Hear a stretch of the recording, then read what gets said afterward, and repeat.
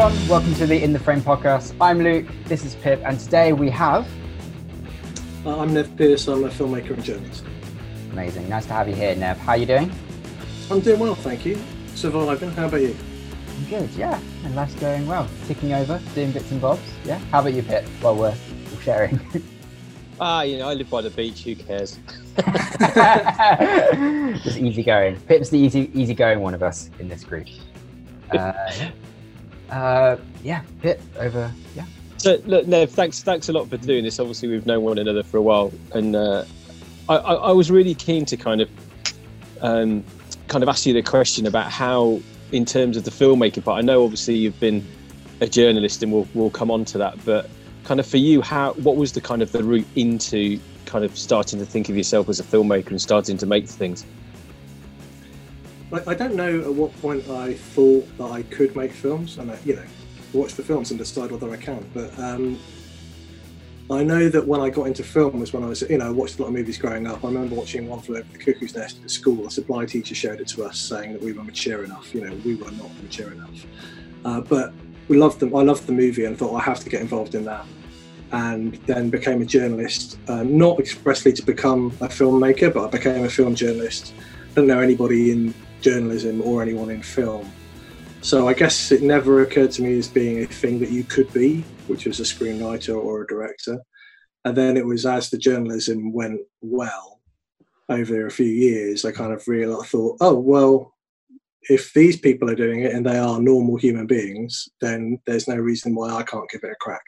So, that's how the idea came about anyway.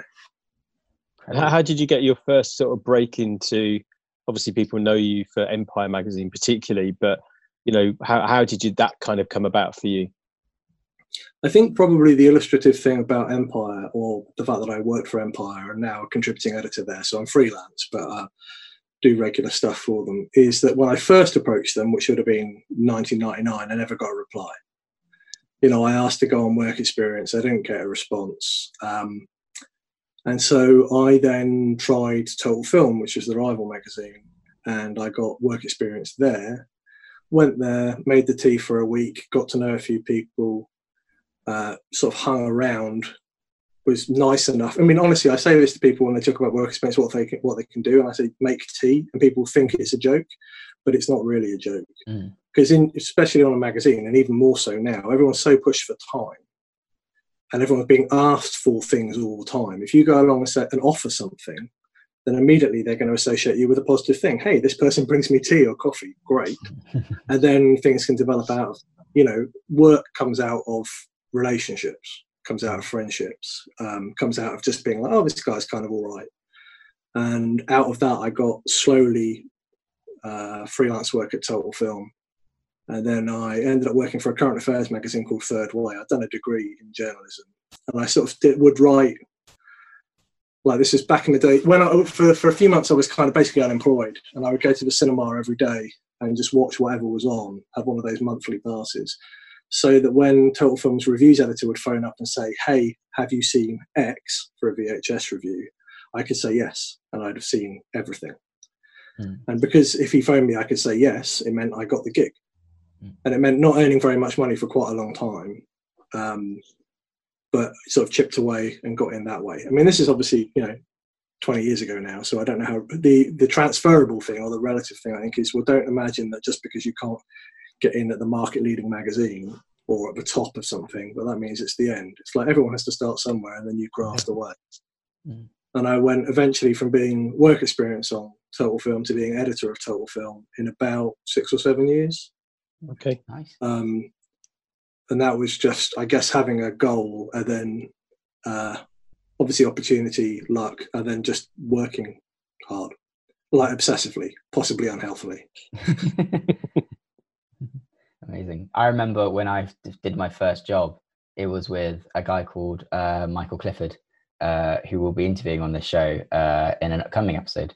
And for the entire, it was just at the new year, and for the entire new year, all I did was practice making coffees and teas, and that's what I did. And then it turns out when I got there, I wasn't making any of the coffees and teas. I was helping out with camera instead. But that's how I learned how to make a coffee and tea, was to try and be a good runner on a show. And so incredible to have that kind of joint. It's a good place to start, being able to learn how to make coffees and tea. These are important skills. It's why craft services are so important on a film shoot. It's like, where are we going to put the kettle? This is the most important thing. Second, where do we put the camera? But first, where do we put the kettle? Yeah, absolutely. Totally. And so over your experience of being a journalist with Empire, you must have had some pretty great assignments and pretty great projects to work on. So what have been your highlights over this last period of time?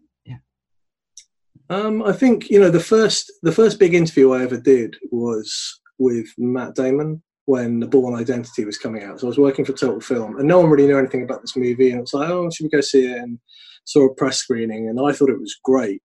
And ended up interviewing him, and he was really charming, great fun. And I very subtly suggested that I needed to get a ticket to his West End play, and he went, oh, well, I'll give you one. So I then went along and saw his play, and then went for a drink afterwards. And I thought, oh, this is what being a movie journalist is going to be like. Movie stars invite you to their plays, and then you go for a drink afterwards. That's not what being a film journalist is like. But that was a great early highlight.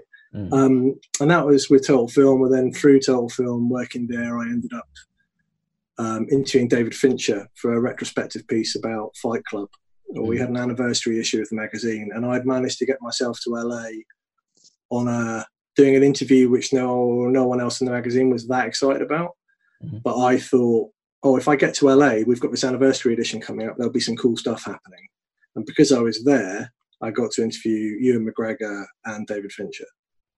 And through that, because I'd kind of spent 4 days in a hotel obsessively watching Fight Club over and over again, which was already pretty much my favourite movie. I think he appreciated the attention to detail. And then I went on set for Zodiac,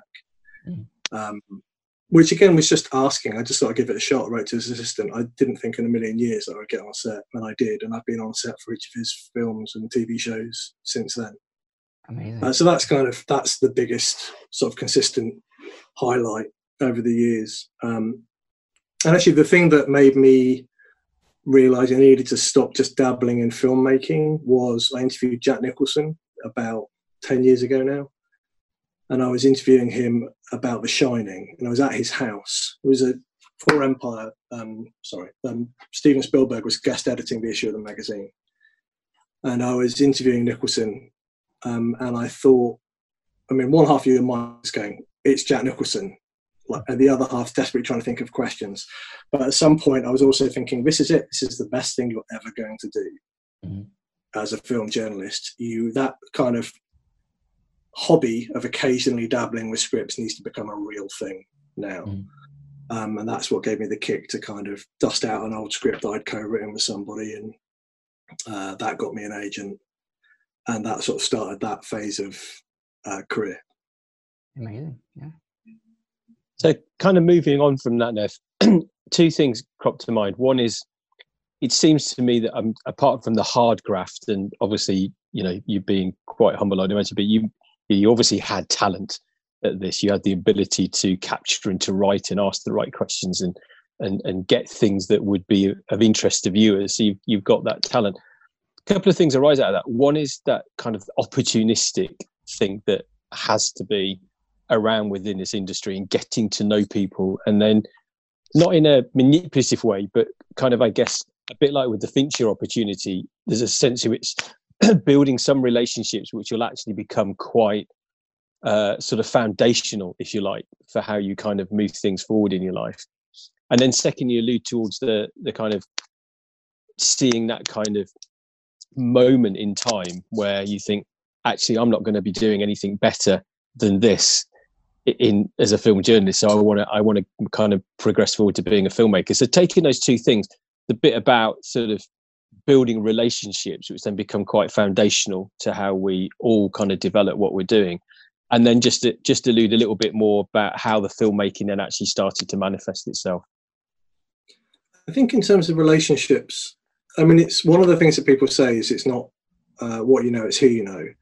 And that's kind of used as, I think, in some ways, a little bit of an excuse, which isn't to say that I haven't had tremendous opportunities. I have had tremendous opportunities to get to know filmmakers, but I got those opportunities by being good at my job in in the first instance. So someone said to me, this is years ago now, are you not worried people think you're going to exploit your position as a film journalist in your work as a filmmaker? I'm like, well, of course I'm going to exploit my position as a film journalist. How do you think the world works? And you can exploit your position too. All you need to do is become a really prominent film journalist. That's fine. You know, that's point one, which sounds kind of obnoxious, but it is that thing of like, try and take away your excuses, you know. Yeah. Now the flip of that is, I mean, that's with the caveat that, you know, I'm middle class, my dad was a cop, my mum was a teacher, I grew up in a nice, comfortable household. So I'm not diminishing the real challenges that lots of people face from different backgrounds. And one of the things my parents, probably the thing they gave me the most, which helped the most, was the belief, rightly or wrongly, that I could do anything, you know. Mm-hmm. And I think that is an invaluable thing, which not everyone is fortunate enough to have. So I'm not diminishing the idea that people face challenges, but it's just that thing of like, well, still not, you know, I didn't get to know, like, so Fincher and I have talked about different filmmaking things possibly, and he's looked at scripts and things like that. That's not because the first time I met him, I said, oh, I love you, will you read my script? Mm. It's because I was good at my job. And then 2 years later, I interviewed him again. And then 18 months later, I interviewed him again. And I think I finally summoned up the sort of courage to say, oh, I write screenplays on the set of, well, I was in the back of a van on the set of The Girl with the Dragon Tattoo in Sweden. So that was 6 years after I met him. Yeah. Because the point was I was there to do a job, do your job. You know, I did my job and I did it well. And then over time, you earn the right to talk about other things. Mm. You know, it's not,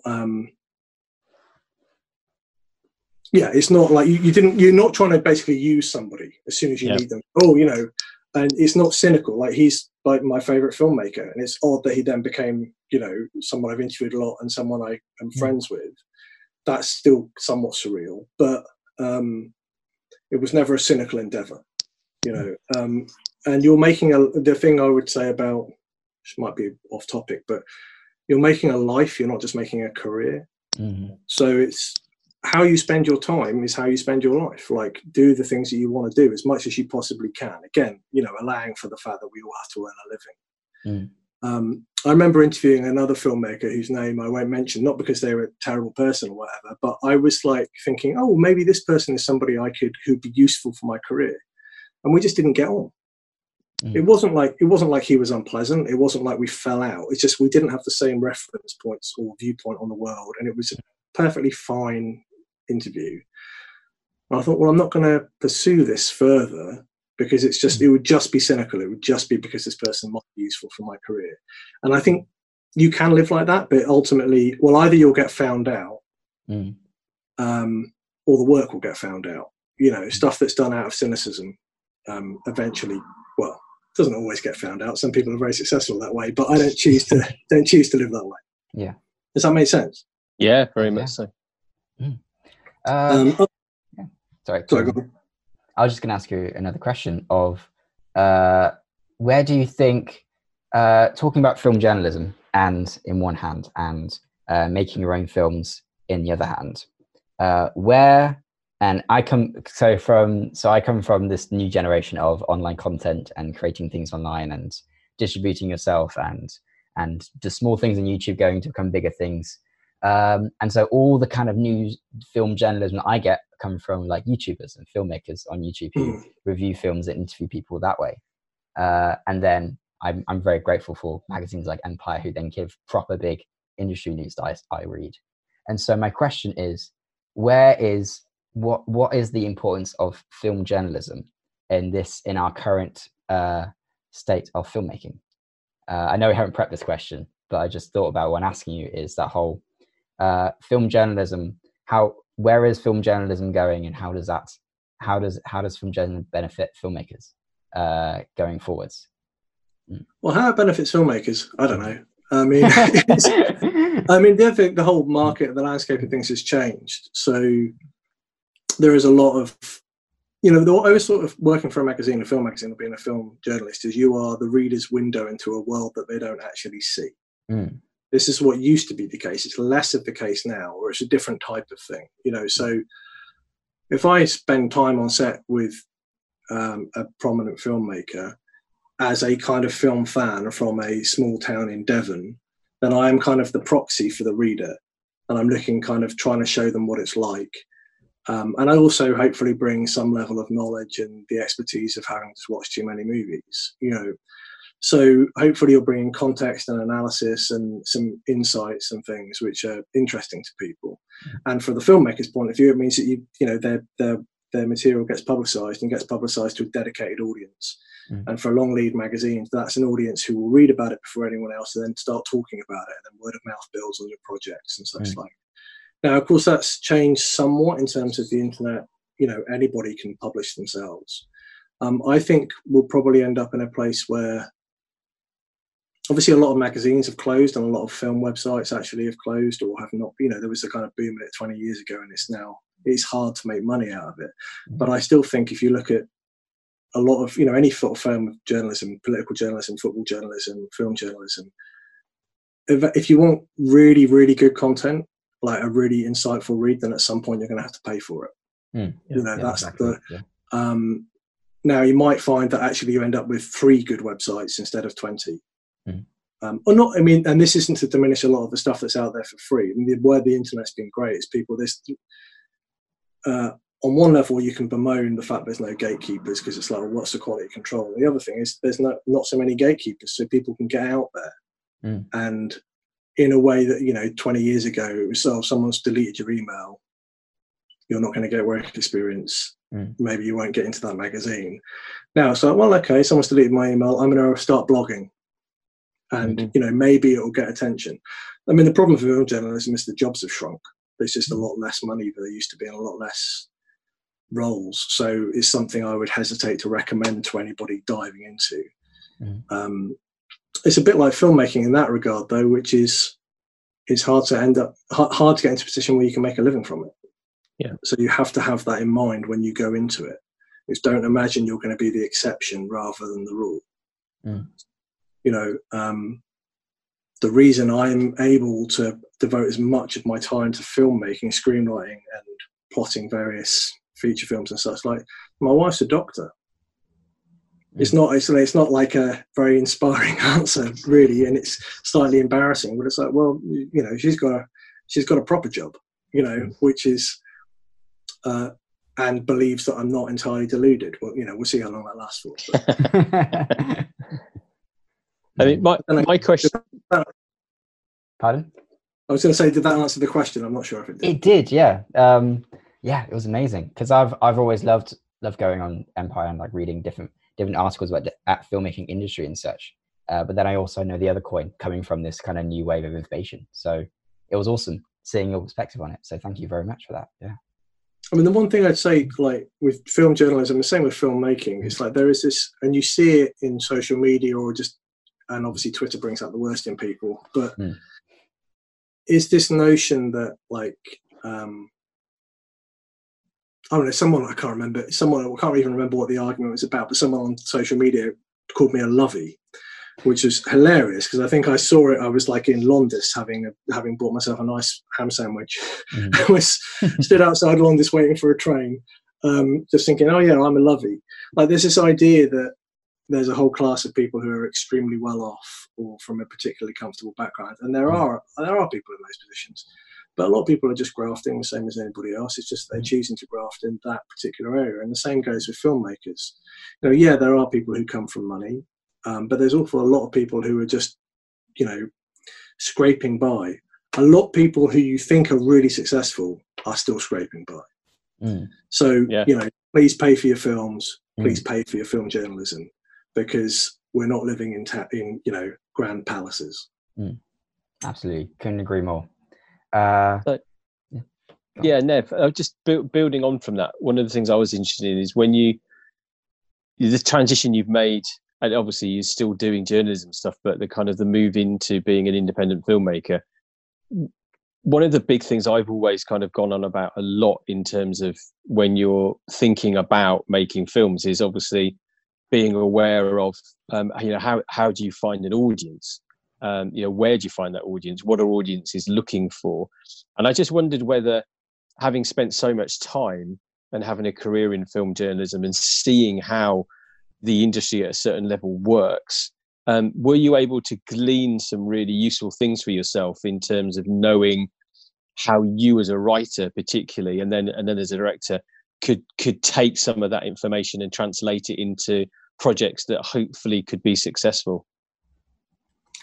In terms of whether they'd have commercial appeal or appeal to a broad audience? Yeah, just the stuff I guess you would have gleaned out of being within the industry and understanding perhaps a little from that about how people are, you know, trying to make projects successful in terms of audience engagement, etc., etc. Well, I think audiences have changed so much, or how we get hold of films has changed so much, and how you stand out. And this is one of the challenges when you're trying to make films or write films, or as you're working according to the model. Probably instinctively, you're working according to the model of what it was like when you grew up and got into films. So when I was getting into films, it's like, hey, Shane Black's sold a film for $1 million, a screenplay for $1 million. Oh, wow. And that kind of lingers around in your head. So by the time I got to an age where I was going to, I'm going to try and make films, it's like, oh, I'll write a spec screenplay. But the industry has changed. And so all of which is to say, that stuff's really hard to predict. So you just have to go with the thing which you're going to enjoy doing. I know that sounds maybe a little bit simplistic, but if I write something, I've got to know that I'm enjoying writing it, and that is an enjoyment and reward in itself. And if I can then sell it, great, or if I can then make it, brilliant. But statistically, the odds are against me, or the odds are against us all. So you can't become a lottery ticket filmmaker is what I'm talking about. And I see it a lot with people where they imagine they're going to write a screenplay and they're going to sell it and they're going to be delivered, or they're going to make the film and they're going to be delivered. It's like, well, don't imagine that you are the exception to the rule. If you make a low budget film, the probability is you might, if you work really hard, you might get some kind of release. But the odds of you, don't make your business model be, oh, actually we're going to become Blair Witch. Don't have your business model go, when we're one of the 10 most successful independent films of all time, then I'll be able to buy a new house. It's like, it's not going to work out. That said, there are these odd cases which but it's people have to follow the thing they love. Like I remember I was on a film, writing about a film called Exam about 10 years ago now, written and directed by Stuart Hazeldine. He's a really talented screenwriter and a friend, and produced by Gareth Ellis Unwin. And at the time, after it had wrapped, anyway, he said to me, oh, do you want to come down and visit the set? I'm doing this film with Colin Firth, I'm producing it, you should come down. And I thought, oh, that sounds sweet. Yeah, like it's just something about a king. It doesn't really seem like my cup of tea, but yeah, that's fine, Gareth. And of course, it turned out to be the King's Speech. So that's an example of somebody just picking an idea, sticking with the writer, and I was like, it doesn't really sound like my cup of tea. And then watched as it became, obviously absolutely enormous. So there are those moments where you're like, oh. But I don't think Gareth was making that. I can't really speak for him, but I don't imagine he was making it thinking, oh, this is my ticket to a big house in like the Oscars, because he believed in it and it happened to find an audience. I think, you've got to have some degree of sense in terms of going, well, if I'm writing a horror movie where everyone dies, I probably don't want to budget it at $150 million. You got to be sensible in that regard. Like the first screenplay I ever wrote was a Western based on the Iliad, incredibly violent, incredibly big, incredibly expensive. Like that was because I was naive. I enjoyed writing it, and it was the first screenplay I ever finished. Great. It was never going to get made, and so now I do think, well, what are the possible routes to this getting made? And if I can't see a route, however treacherous the route is, then I don't do it, because it's your time, and time is the one thing that you control, right? Or the most important thing you have, and the thing that you can't get back. So I at least try to have a route, even if it's like a difficult one, and one that may not be possible. Again, I'm not sure that really answers your questions about audience, except for the fact that William Goldman's right. Nobody knows anything. Like the most unlikely films become huge hits. And I do think I thought for a long time at some point I'll go through some kind of door, and suddenly it will become apparent to me how the industry works. And suddenly these people will want to work with me, and these people will approach me, and, you know, or I'll know some secret, and there is no secret. Everyone's just bimbling along, including people who you think are just kind of unbelievably brilliant. They're still bimbling along, you know. They may have a natural talent which is exceptional, and they may have circumstances which put them into a good position where they're somewhat insulated from bad decisions, but everyone makes bad decisions. Yeah. Very true. Amazing. So what are you working on at the moment, if you can tell us at all? I can tell you in vague terms. Play charades, figure out from charades. I'm casting a thriller, which I'll direct as a co-written, which we've cast our leads, and now we're looking to get financed. We're talking to different finances, and I've co-written a romantic comedy, which I'll produce rather than direct. Nice. And I'm just about to finish another thriller, which turns out to be a like contained thriller, which was something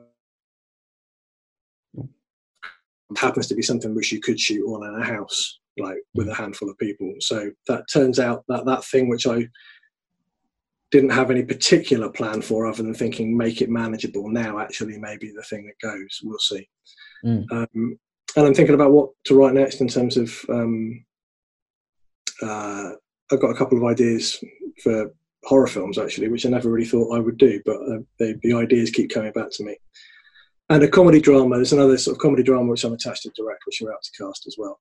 So that's actually a thing which I learned, you know, experience dearly bought. Is for a long time I was pushing one of these projects, which I'm still on, but I just had that one project, and I kept on thinking it was going to go, and it's still not gone. I mean, it's close, super close. But I then had to start getting other things. And that means you've always got something which you can be pushing forward. And it means if you get a knockback on one thing, then at least you can move on to the other thing.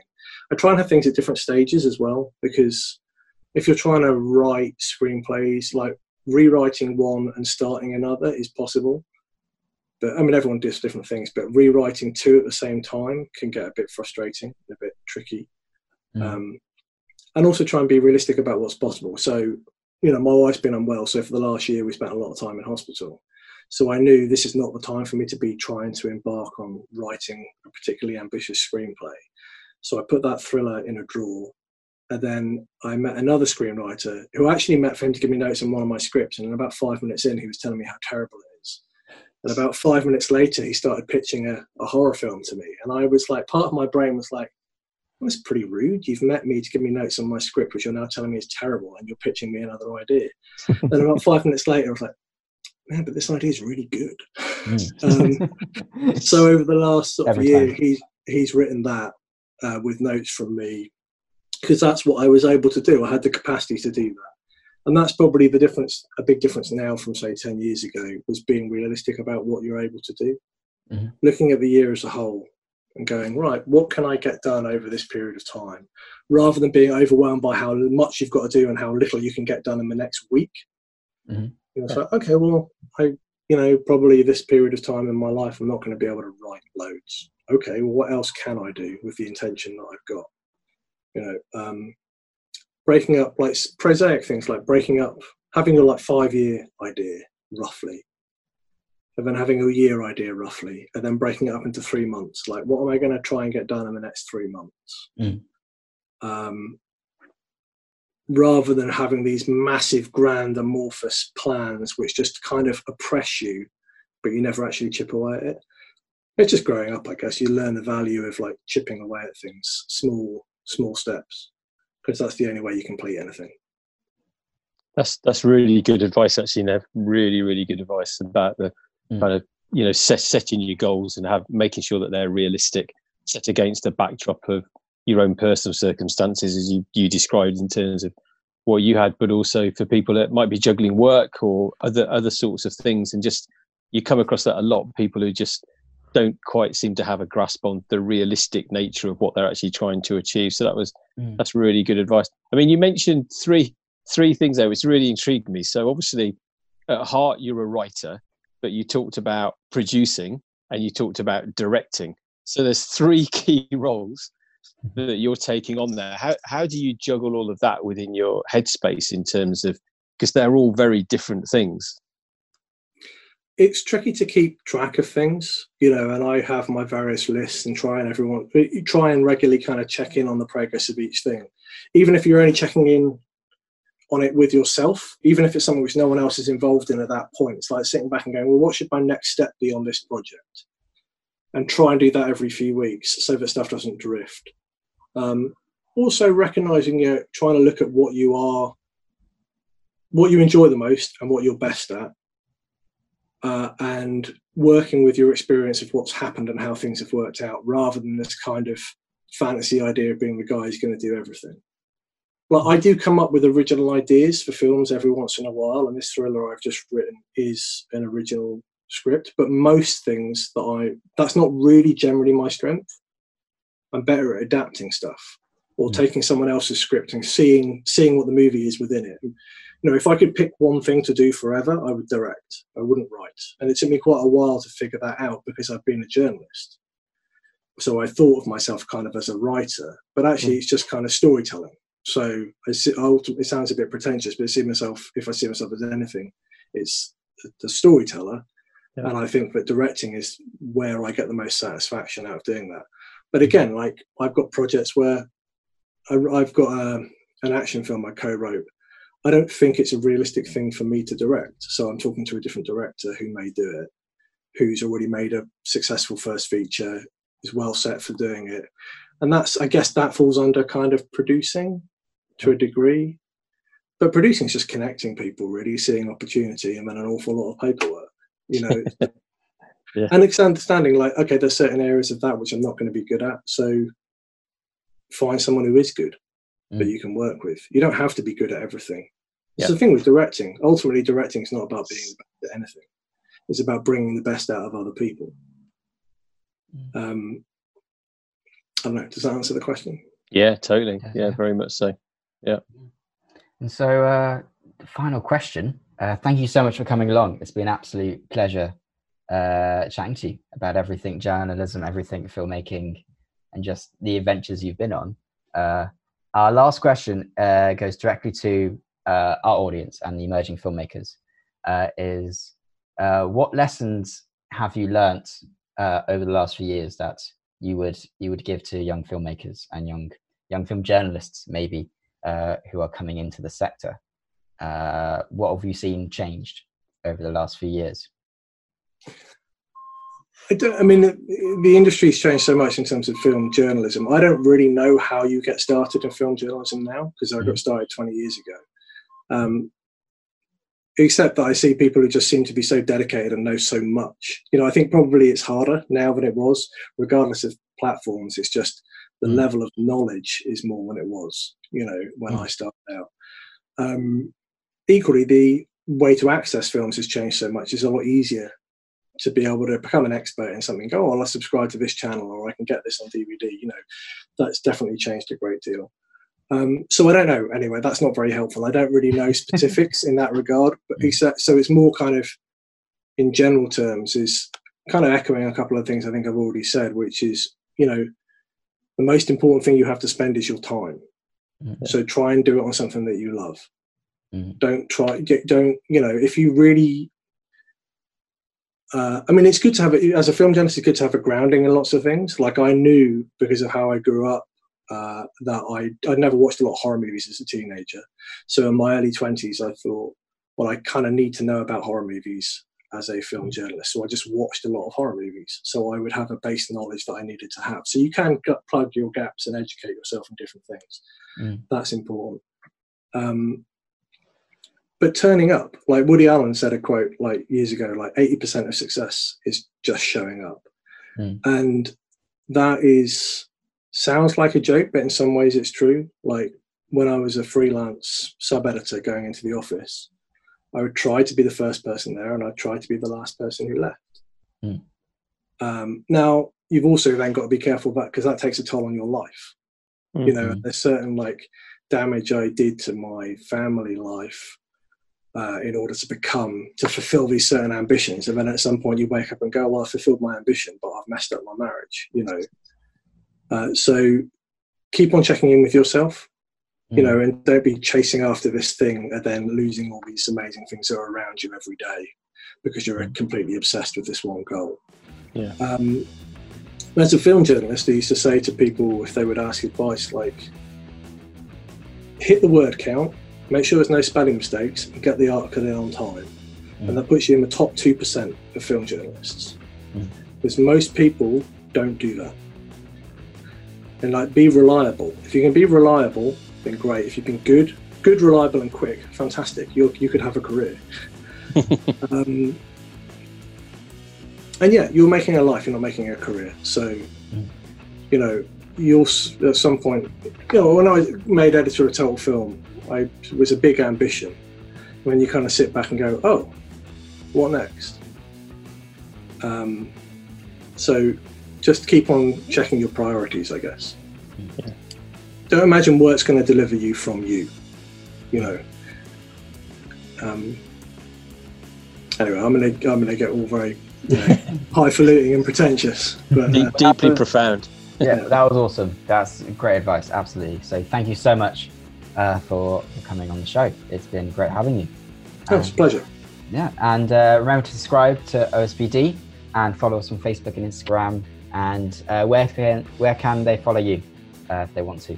I am Nev Pearce on Twitter, or nevpearce.com, which has got my films, my short films, and some of my journalism, some of my feature interviews. So that's probably the best place. Brilliant, exciting. Fantastic. Thanks a lot, Nev. Thanks a lot, Nev. See you all next time. Remember to subscribe, ring the bell, and everything else. See you soon.